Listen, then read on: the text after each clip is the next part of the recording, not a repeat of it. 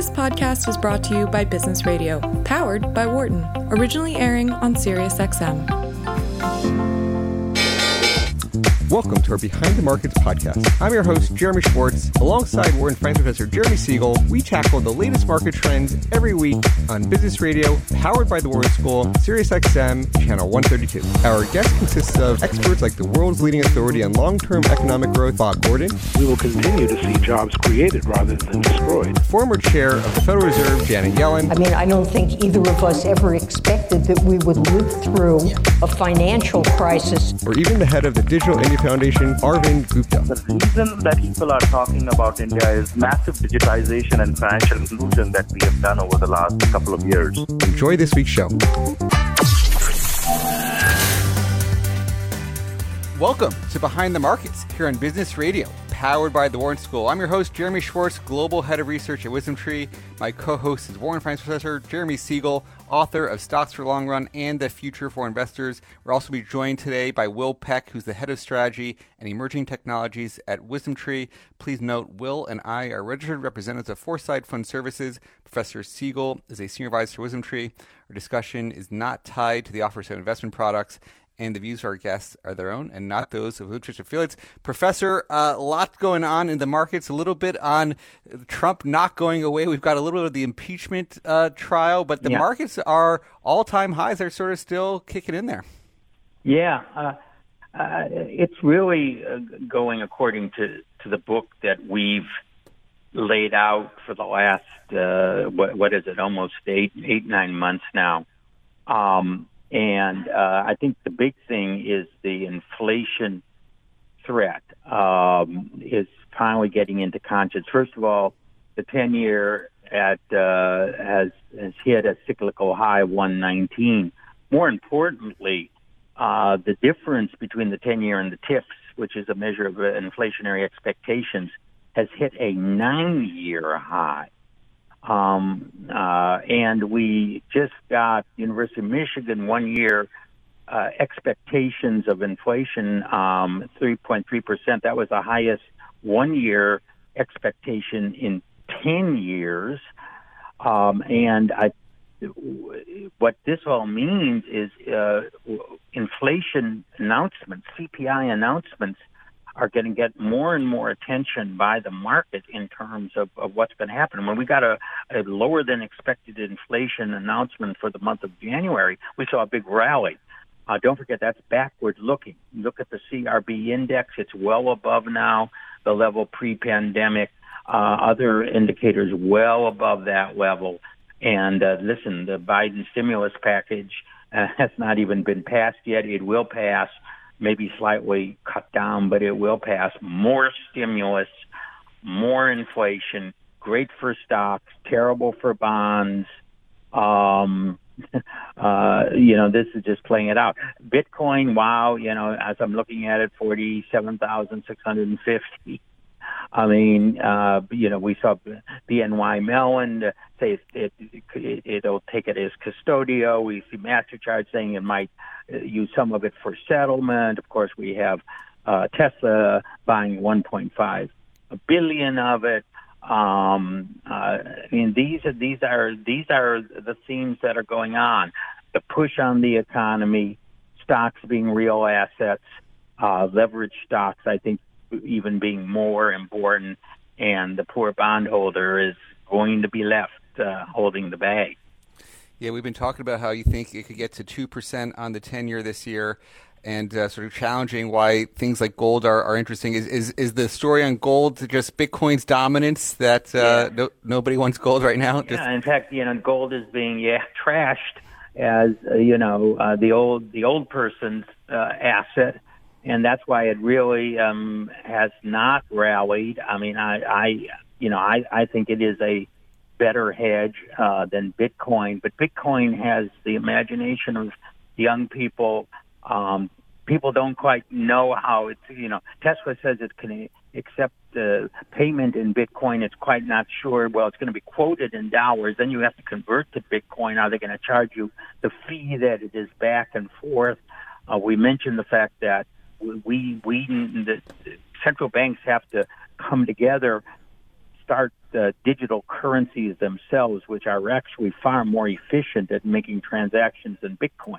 So Bitcoin might be a store of value, but if it doesn't have the utility of a transaction, one really wonders, how this price can be maintained. But hey, is it going to 50,000? Probably. Could it go to 100? Very prominently. I mean, the bandwagon is there. The technicals are strong.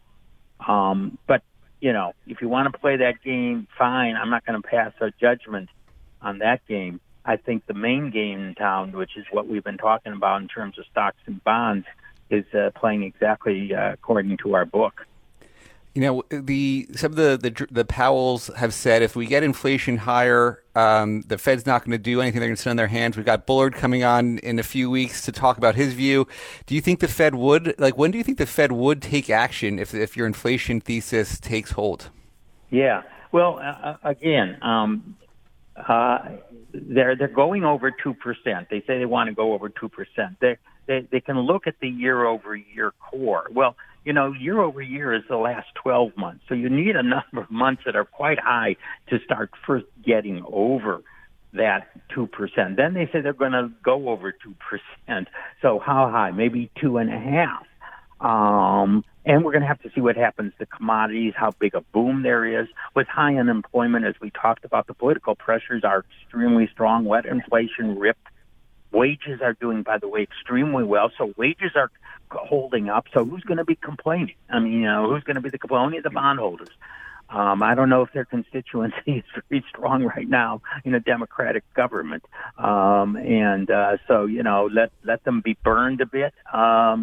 But clearly, 2% 10-year leads to what? A 4% mortgage rate in a strong, that's not going to stop the housing market. Again, we're not going to start doing anything until people start screaming, hey, these rates are going up. They're telling us, we've got to start acting against it. And I think we're still very, very far away from that. Well, Professor, thanks for some commentary to start our show today. Appreciate that. Talk to you next week. Bye. Thank you.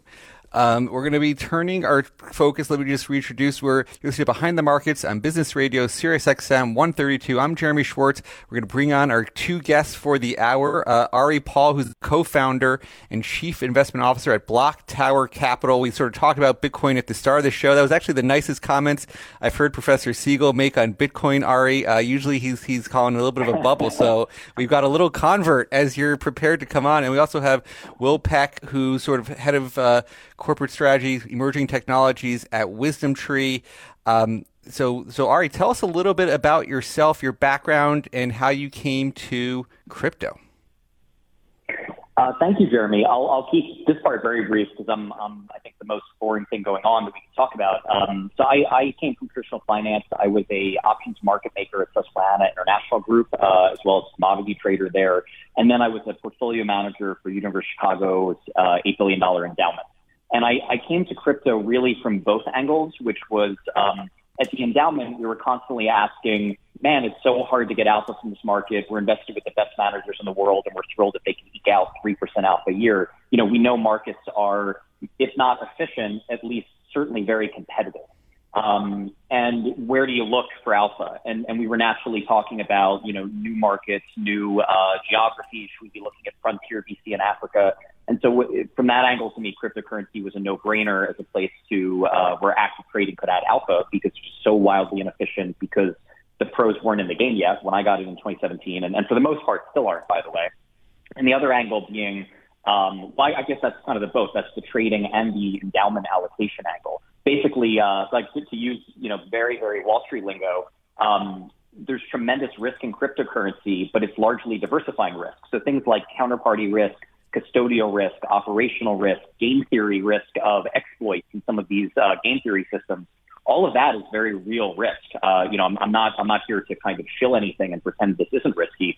But as a portfolio manager, the holy grail, the thing you're desperately looking for is idiosyncratic alpha, right? It's a source of return where the risk is uncorrelated to the other risks in your portfolio.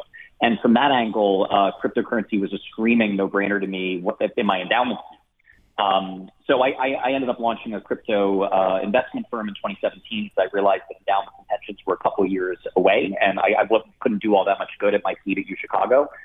So we were trying to kind of build the crypto investment firm that in a couple years an endowment could feel comfortable allocating to, that had the proper institutional safeguards and operational processes that a traditional investor could get comfortable with.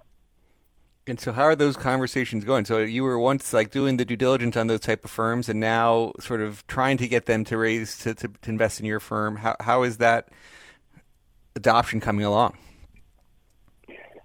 Sure. So we don't have exact numbers because the endowments are, not totally transparent on their holdings, but at least 4 of the 10 largest endowments have direct cryptocurrency holdings. Actually, let me rephrase that. Not necessarily direct. So I believe that 2 have direct Bitcoin holdings. Another 2 to 3 are invested in crypto funds. My firm, we actually haven't talked to an endowment in 2 or 3 years to pitch because, frankly, I'm so familiar with the long sales cycle, and our view was this is a fast-moving space. We want to kind of get to scale quickly. So we actually haven't pitched an endowment. But some of our, I'll call them competitors, although frankly it's such a small industry, we think of them as more colleagues. We do have some colleagues in the industry who do have endowment investments. A small number of pensions have allocated. I believe there's now half a dozen insurance companies that have added Bitcoin to their balance sheet. Obviously, you have MicroStrategy and now Tesla with Bitcoin on the balance sheet. So it's still early days in the sense that these are generally small allocations. At the endowment level, they're writing, it's 50 basis points, it's 1% of their portfolio is being allocated to crypto funds or Bitcoin directly. So lots and lots of room for that to grow as a percentage. On the other piece of institutional, on the family office side, by 2017, most of the largest family offices in the country had some crypto exposure. Family offices generally move a bit faster. They have less internal bureaucracy. Let's see, what other type of investors should we cover? I mean, VCs, the biggest brand name VCs, USB, Andreessen Horowitz, Benchmark, those guys were all allocating to crypto startups back in 2012 and 2014. So really what we're seeing in this cycle is, publicly listed companies adding Bitcoin to their balance sheet, pensions, insurance companies who were generally kind of the slowest moving institutions. Obviously, you had Bank of New York Mellon just added Bitcoin support. JP Morgan's talking about adding trading support, although to be fair, a lot of the banks have been talking about this for 4 years. It's a slow process. But I think basically this is the cycle where over the next year or two, we'll see this become pretty mainstream. I don't think we'll have huge market penetration, by the way. I don't think we're going to, I don't think that many companies will follow in Tesla's footsteps. We'll probably get, dozens of smaller ones. But my guess is if we look at the 20 biggest companies in the U.S. in 3 years, certainly not the majority, maybe only 3 or 4 will have Bitcoin on their balance sheet. So this is, it's going to progress slowly, but for an asset class as small as cryptocurrency, these are gigantic sums of money. $1.5 billion is a lot relative to Bitcoin's market cap. All right, so I would follow you closely on Twitter. You've been sort of very public there on a lot of your views on how things are developing. I remember reading a thread, which is what caused me to reach out to you, just saying, like, in terms of all your ideas, you had this Bitcoin is going to play out in a certain way, and it's playing out sort of exactly as you sort of in some ways thought. I mean, maybe describe that cycle and sort of the big idea behind it and how you see the phases of this sort of bull market and how you think about navigating the different phases of this market. Sure. So I have no credentials as an economic historian or anything like that, but I've always been fascinated by economic history and tried to learn as much as I could about, cycles far before my time. And if you look at everything from railroads in the 19th century to, early computers in the 1960s to the internet in the 1990s, basically every tech adoption cycle in history, I think there's lessons to be learned. And most follow some very high-level similar patterns. And something I like referencing, the Gartner hype cycle, which is a very simple idea. It was branded by a consulting company. It's basically just this idea that a new technology emerges. Everyone gets incredibly excited about it. They correctly say, this is going to change the world. It's going to be massive in scale. but what they get wrong is the speed. So, this ends up forming a bunch of mini cycles as well. So I'll use the internet as the example we're probably all most familiar with. In 1999, everyone correctly said, we're all going to be buying everything over the internet. Everything's going to be internet related, whether it's social interactions, which we now, of course, social media, we all are believers. But back in, say, 1999, the idea that most of our social interactions would take place over the internet was certainly a pretty aggressive prediction. Same with, say, online commerce. There were online retailers in 1995. They all failed because it was just too early. It wasn't the wrong idea. The idea that you were going to buy jeans over the internet with a credit card, that was correct, but it was a decade too early in 1995. You didn't have, and why was all this stuff so early? Why did it take a decade longer than everyone thought? Well, a bunch of different things. You didn't have the infrastructure, right? People were on dial-up. You can't stream sports on dial-up. You didn't have the user base. Let me try to get the numbers right. I believe by 1999, you still had less than 2% of the world with internet access. It was more than 10% of Americans, but it was a tiny, tiny fraction of the addressable market of most consumer products. Then you didn't have the plumbing around things like credit card payments. It was unwieldy to integrate credit card payments. Consumers didn't trust giving their credit card information over the internet. So you just had, obstacles to consumer behavior, obstacles on the infrastructure side. And we're seeing all of that. Basically, every single one of those obstacles to internet adoption has been true for cryptocurrency. And so when critics say, man, this is never going to work because it doesn't scale, Bitcoin can only handle 14 transactions per second, they're correct in their criticism. It's also just a matter of time, right? So the same exact statement was made about the internet in 1994. Guys, this is never going to be useful for anything commercial because everyone's on dial-up and you can't do anything on dial-up. Well, that was correct. It was just wrong in that that's a very temporal prediction. So where I think we are, basically, Bitcoin is kind of past its critical hype cycle, and you could argue that there's a few. But in 2017, there was definitely a hype that Bitcoin was about to be adopted by institutions. And my own view at the time, I was frankly a little bit naive about this. My own timelines were a little bit too aggressive. But if you came from Wall Street and you know how complex and delicate and unwieldy things like the prime brokerage system are, the stock settlement system, you can appreciate that this can't immediately be adopted by large institutions. There's so much plumbing that has to be turned over. It's a little bit like if you're trying to roll out electric cars, you need electric charging stations everywhere, and that takes time. So even if everyone wanted to buy an electric car the first Tesla rolled off, you just don't have the infrastructure. So what's happened, I think, is that Bitcoin, here's a rough analogy. Bitcoin was a little bit like email. So in 1972, we got the first versions of email. It was 20 years later that we got the World Wide Web, which is what most call the internet today. That's a 20-year gap between the proof of concept and the first, kind of modern version. And then it was another 10 years before there were any real use cases at meaningful scale. So, 1999, we had a tech bubble, but the reality was hardly anyone in the world used the internet for anything meaningful. And the uses that were used were very, very simple and basic and easily dismissed.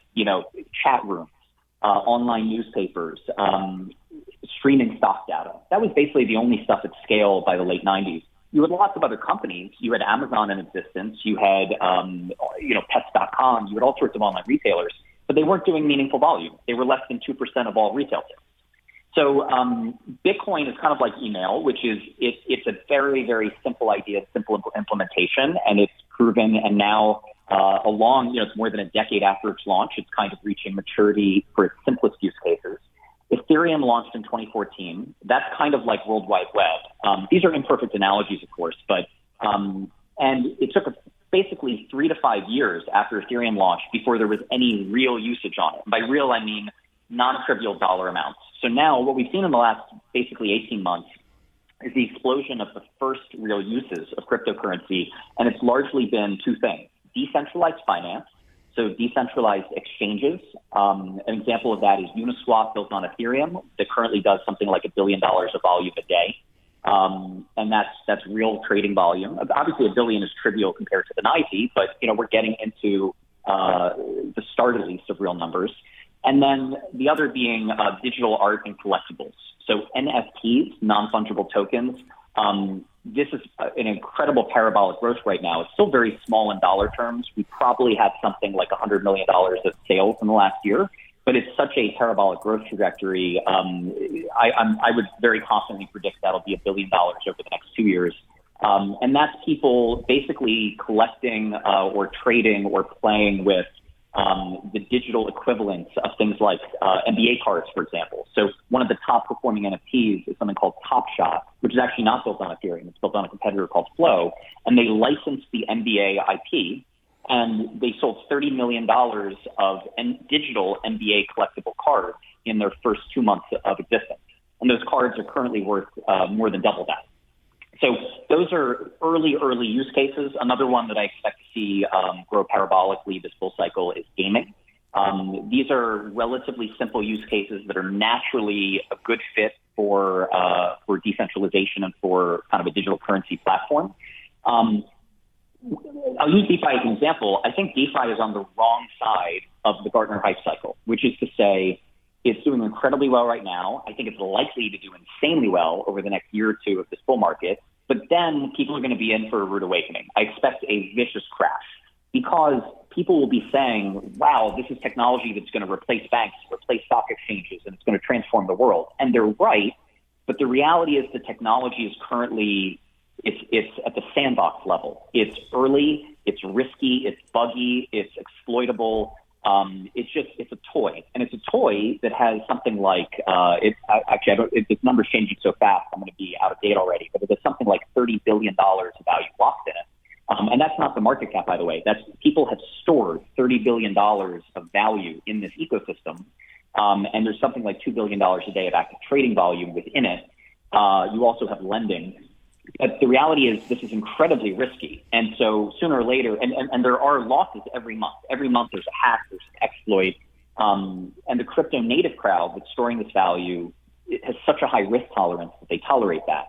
So I think what's going to happen is as we get broader adoption of DeFi, there's going to be a new group of people who do not expect that, do not expect losses, do not expect, similar to Bitcoin in 2017, where new retail got in and they didn't really think about or expect that this is a hyper-volatile asset that can have 80% drawdown.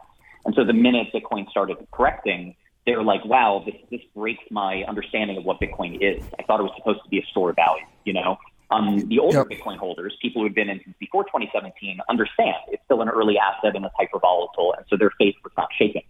So on Bitcoin, I think we're on the right side of the Gartner hype cycle, that basically people kind of know what it is and are adopting it for what it is. For many other crypto use cases, we're still in the kind of the wrong part of the cycle where there's tremendous amount of hype, and the hype is correct but early. So that's my rough mental model for the space. Can we? I think it's, and I don't know if we need to. This is Will jumping in here, but I think it's helpful to kind of break that down, because when I talk to people who aren't in the space, people just kind of lump in cryptocurrencies into one large bucket, when really it's kind of, they're all representative of a similar, not the same technology. But if you're an investor, they all have very different investment use cases. Like, I think you could make the case with Bitcoin, like Professor Siegel was at the start, that, I mean, one of the funny things about Bitcoin is probably the closest corollary from a financial asset perspective is the oldest financial asset, gold, right? Deflationary asset, limited supply. And I'm not actually sure there's that much more development that needs to happen for Bitcoin to fulfill that use case as a structurally deflationary asset like gold has done for thousands of years. Do you agree with that? I agree completely, and I'll add another point that I think Professor Siegel may not fully appreciate. And this is something that distinguishes Bitcoin from gold in this regard. Bitcoin, when we use the word, it's almost misleading, because Bitcoin really means two things. There's the asset, and Will, I know you know this, so this is more for the listeners. Bitcoin is both an asset and a protocol. And as a protocol, it's a horrible payment rail. It's horrible as a payment rail. It's already obsolete technology.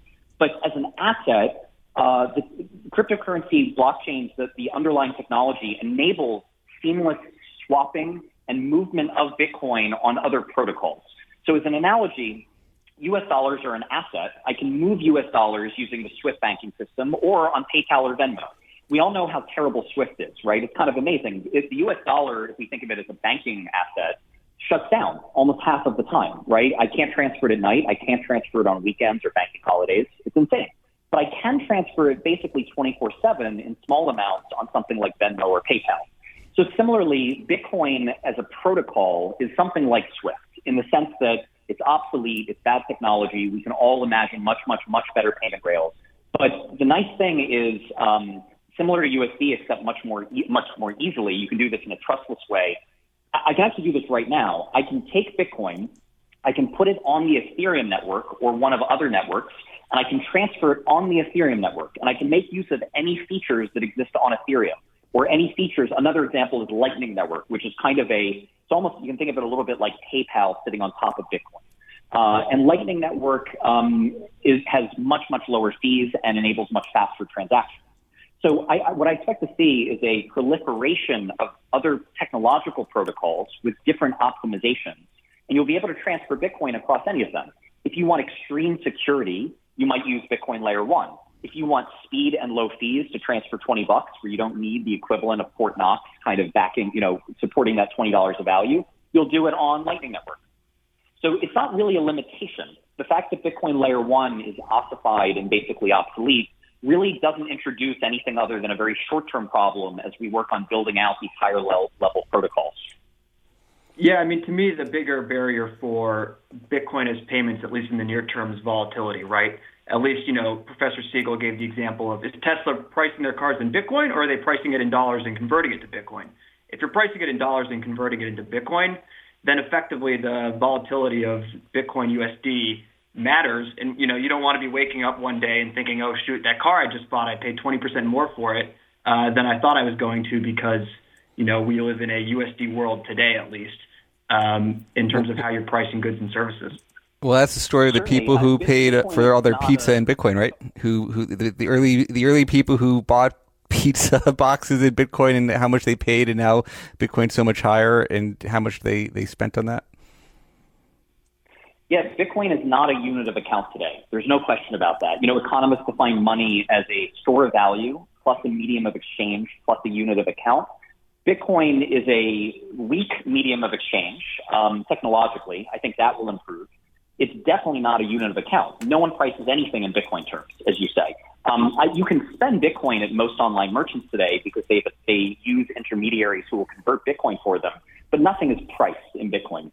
And I don't think that's going to change immediately and it doesn't need to change. The U.S. dollar is pretty stable. Even if we get 4 or 5% inflation, that doesn't send people running to use an alternative. And so I don't think Bitcoin is competing to be a medium of exchange or a unit of account anytime soon.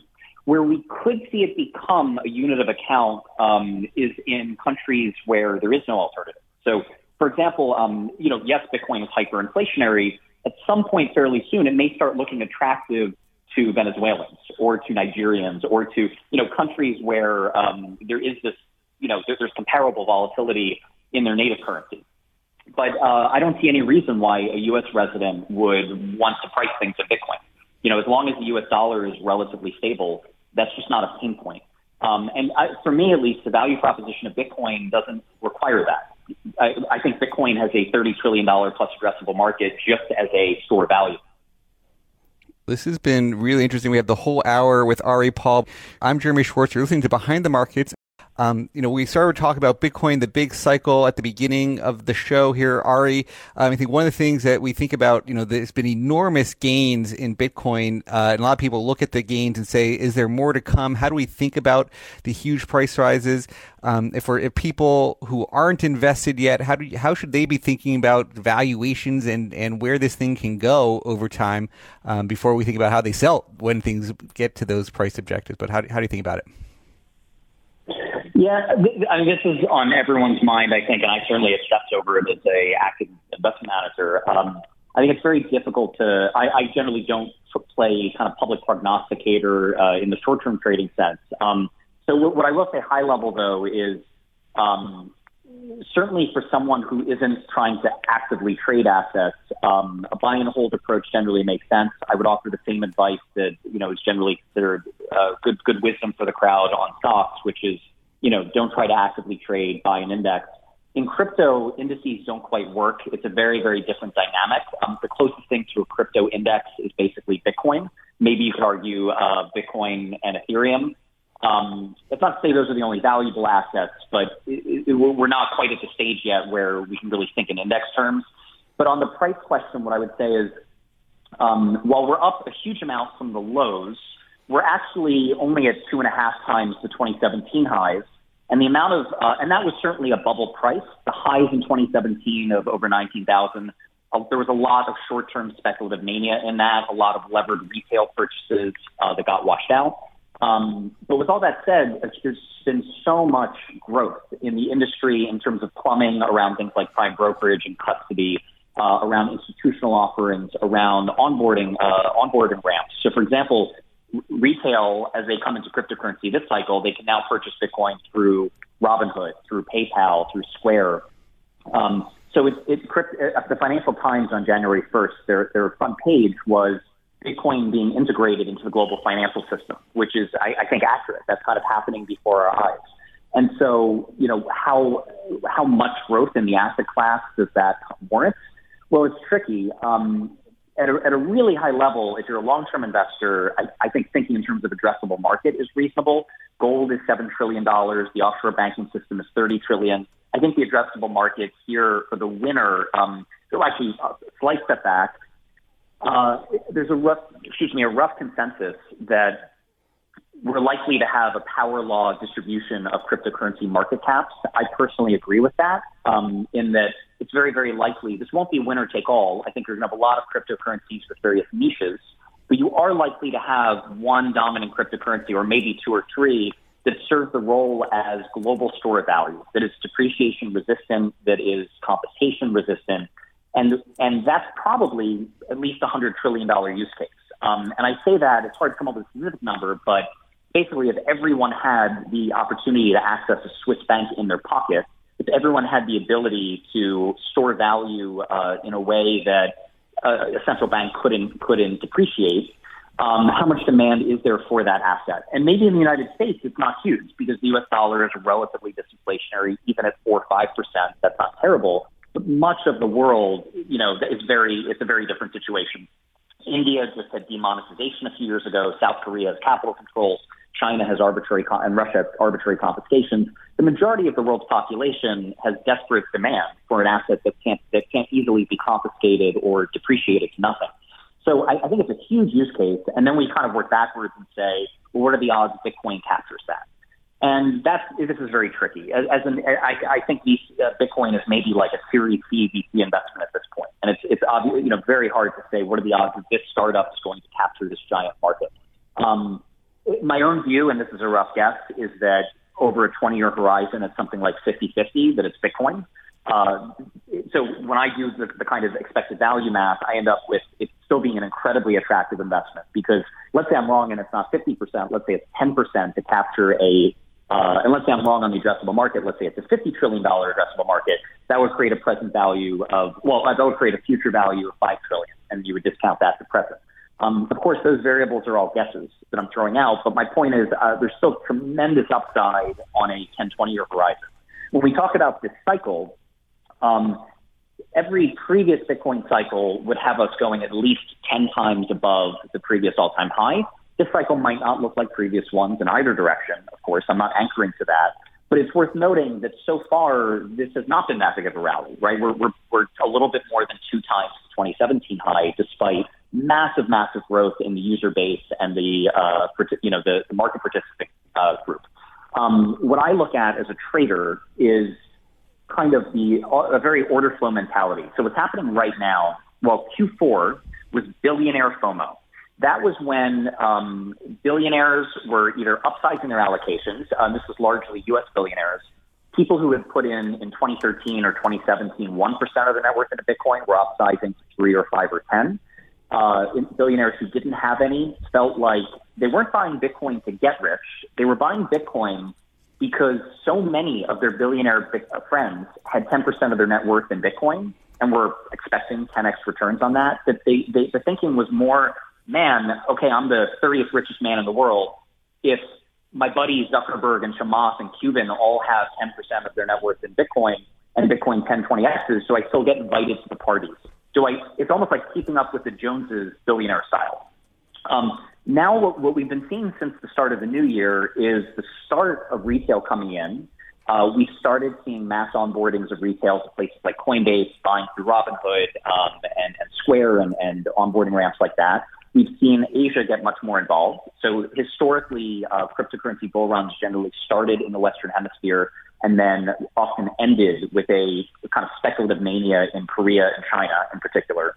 I don't know if that pattern will repeat, but it seems to be so far. And we've just started seeing kind of a leadership in the market gains coming from Asia. In contrast, by the way, in Q4, even though Bitcoin rallied tremendously, it was up roughly 200%.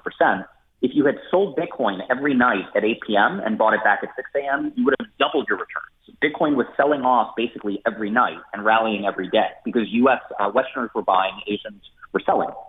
And that dynamic basically stopped with the new year, and now we're sometimes getting kind of rallies at night.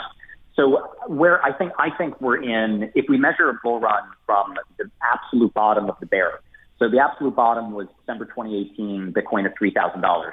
If we measure from there, my guess is, and this is just a humble guess, that we're in something like the seventh inning of this bull run. We're at the equivalent of something like March, April 2017.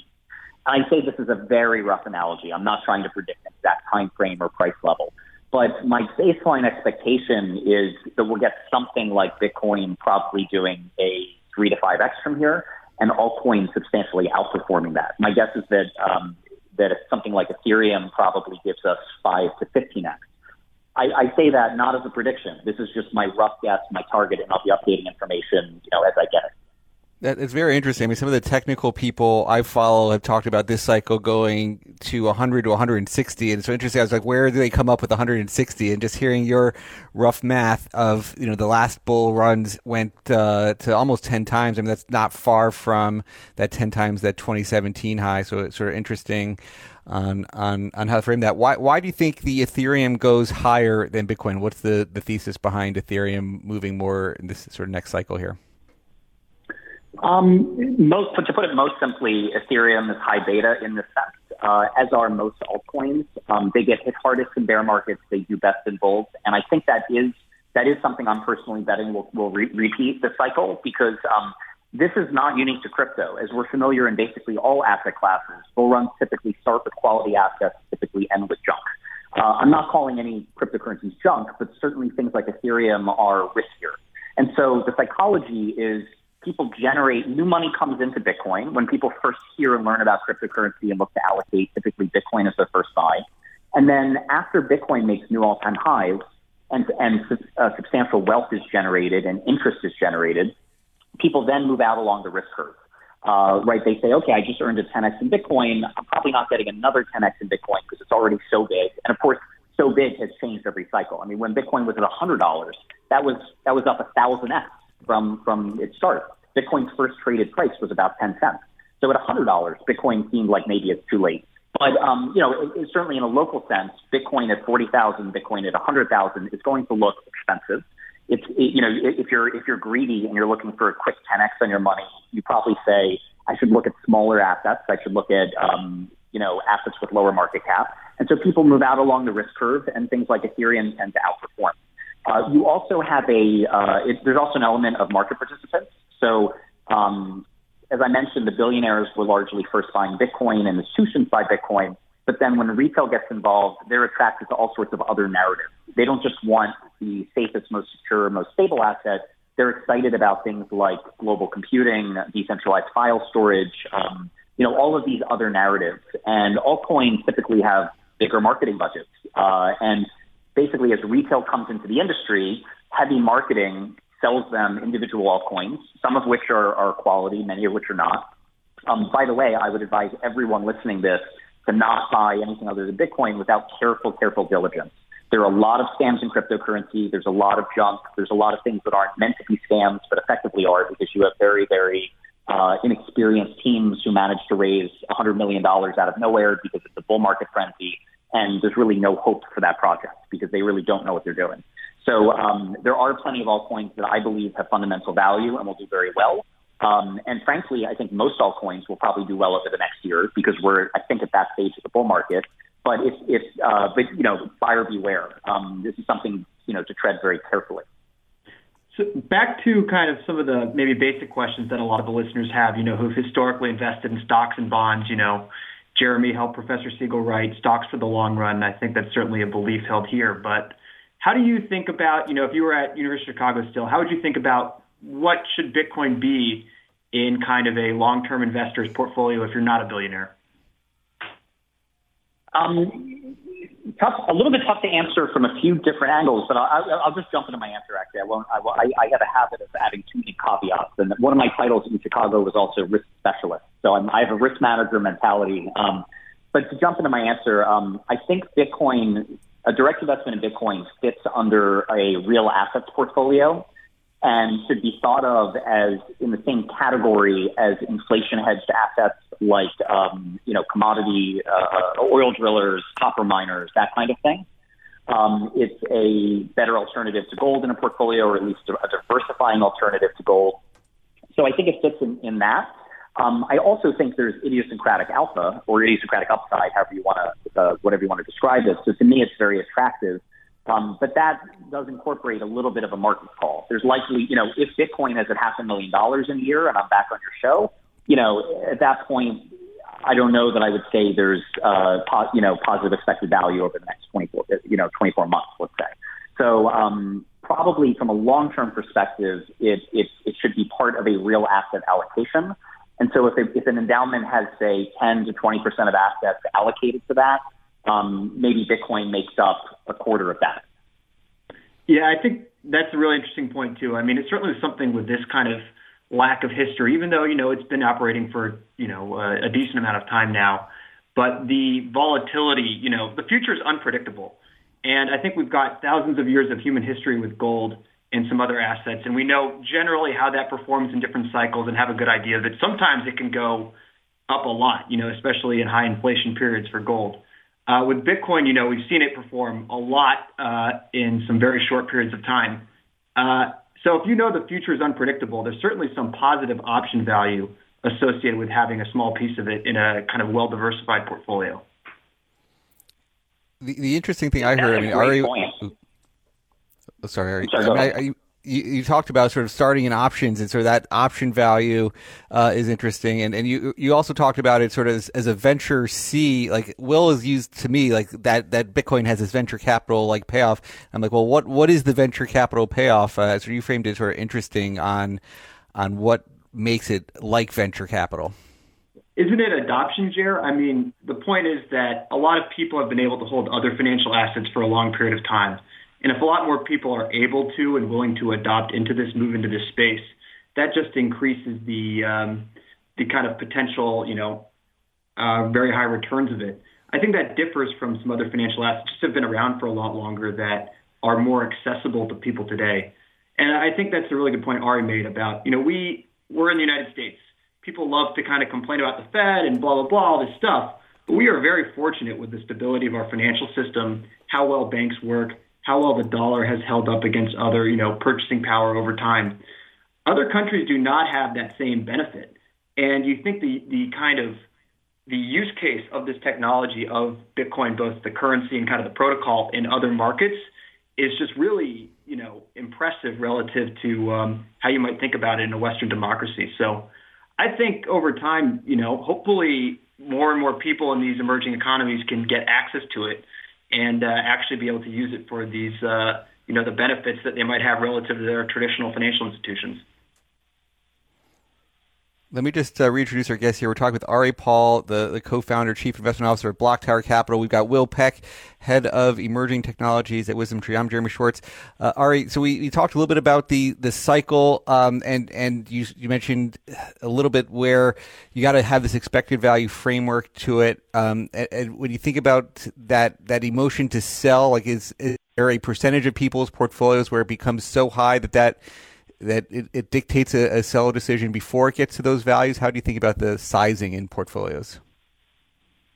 Yeah, this is tough. And I think it's impossible to entirely separate from a market call. Right? Obviously, if you think if your target is Bitcoin at $500,000 a coin, you get a different kind of result of this analysis than if you think it could eventually be, $20 million a coin, let's say. So I'll give my own view, recognizing there's a few subjective inputs here. So I bought my first Bitcoin in early 2014 without really much conviction, frankly. It was an interesting idea. I didn't understand it that well. Late 2016, I kind of personally went all in. I went all in myself financially and started thinking about how do I kind of bet my career on this.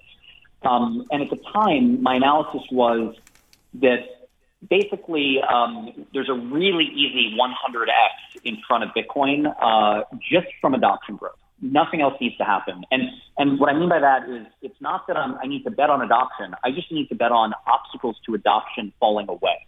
So in late 2016, for example, institutions basically couldn't buy Bitcoin. You didn't have the plumbing. You didn't have the institutional wrappers by which they could access it.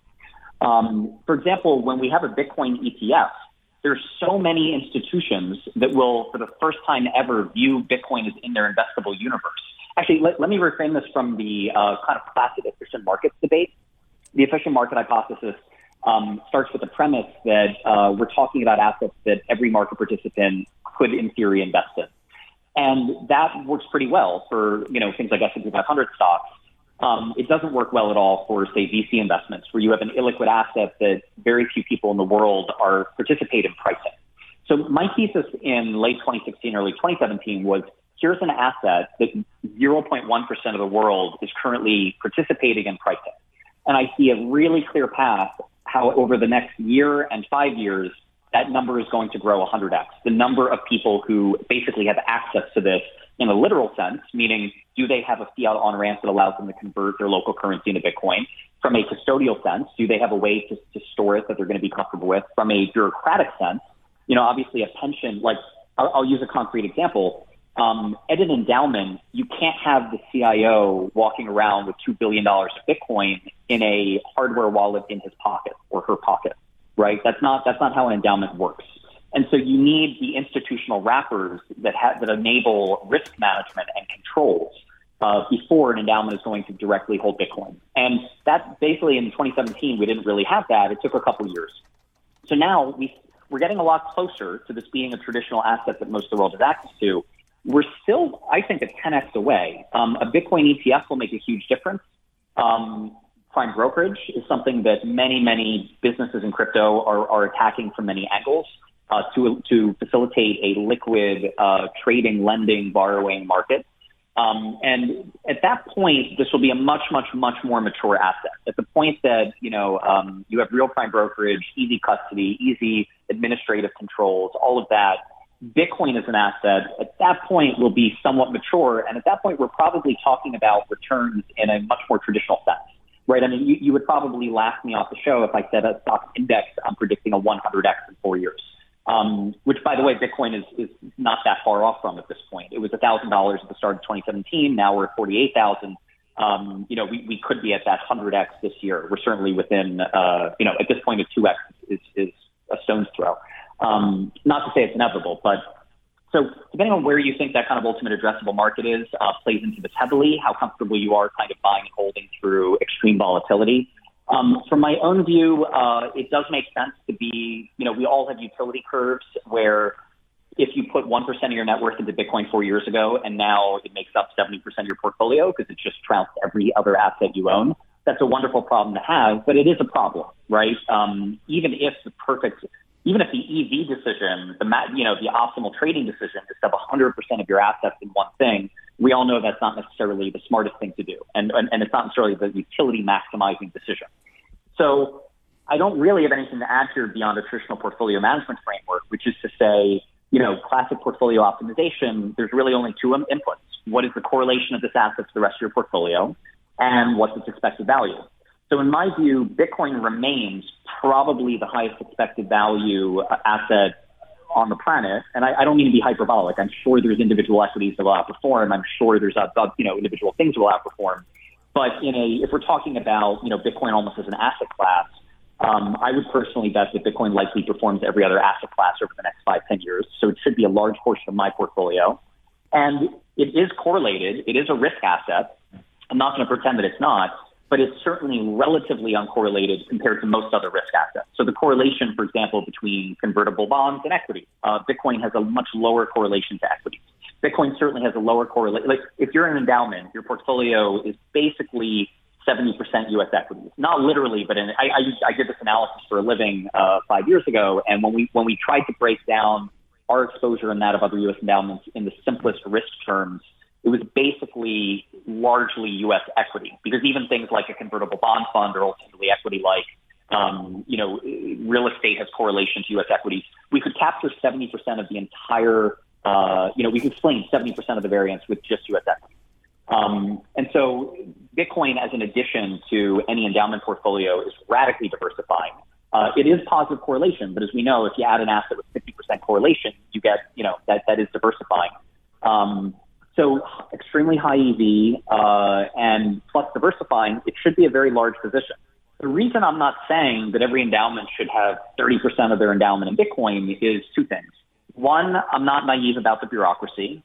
If an endowment actually did that, the likely outcome would be as soon as Bitcoin dumps 30%, there would be an investment team meeting, the CIO would get fired, and they would sell all their Bitcoin. So there is a bureaucratic element here where I, as an individual, can tolerate, basically, with your personal portfolio, you don't have reputational risk. You don't have a bureaucracy to answer to. So, to be long-term successful as an institutional investor, you have to be able to stay in the game. You have to not get fired by your LPs or your board or whatever it is. And that means sizing things such that, when there are drawdowns, you're not forced to liquidate the position or give back capital to LPs or, So basically, I would advise institutions to allocate an amount that is as big as they can, subject to, if this thing corrected 70-80%, would you be selling at the worst possible time? The rest of us don't have to worry about getting fired by our LPs, but instead by our families. So I guess that's just the marker there in terms of being smart.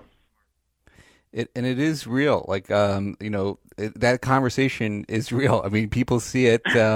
And my wife is like, "Are you sure you should still be holding this?" I mean, it is a fascinating dynamic. Ari, I mean, we could go on forever with you. I mean, it's been a great conversation. I mean, we talked a lot about the upsides of Bitcoin, and I know we could have a long conversation of all the risks in Bitcoin, but we're going to run out of time, so I'm not sure we can do that. But where can people stay in touch with your views? Because there's a lot here.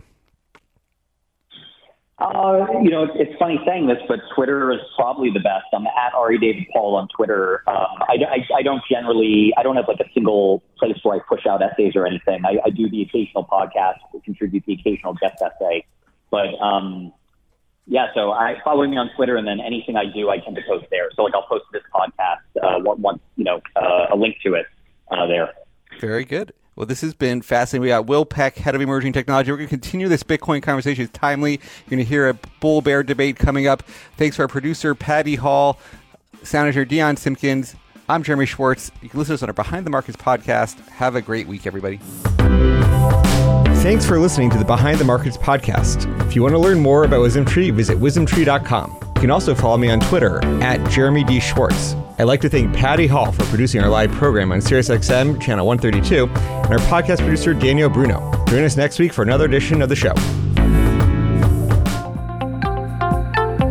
For more insight from Business Radio, please visit businessradio.wharton.upenn.edu.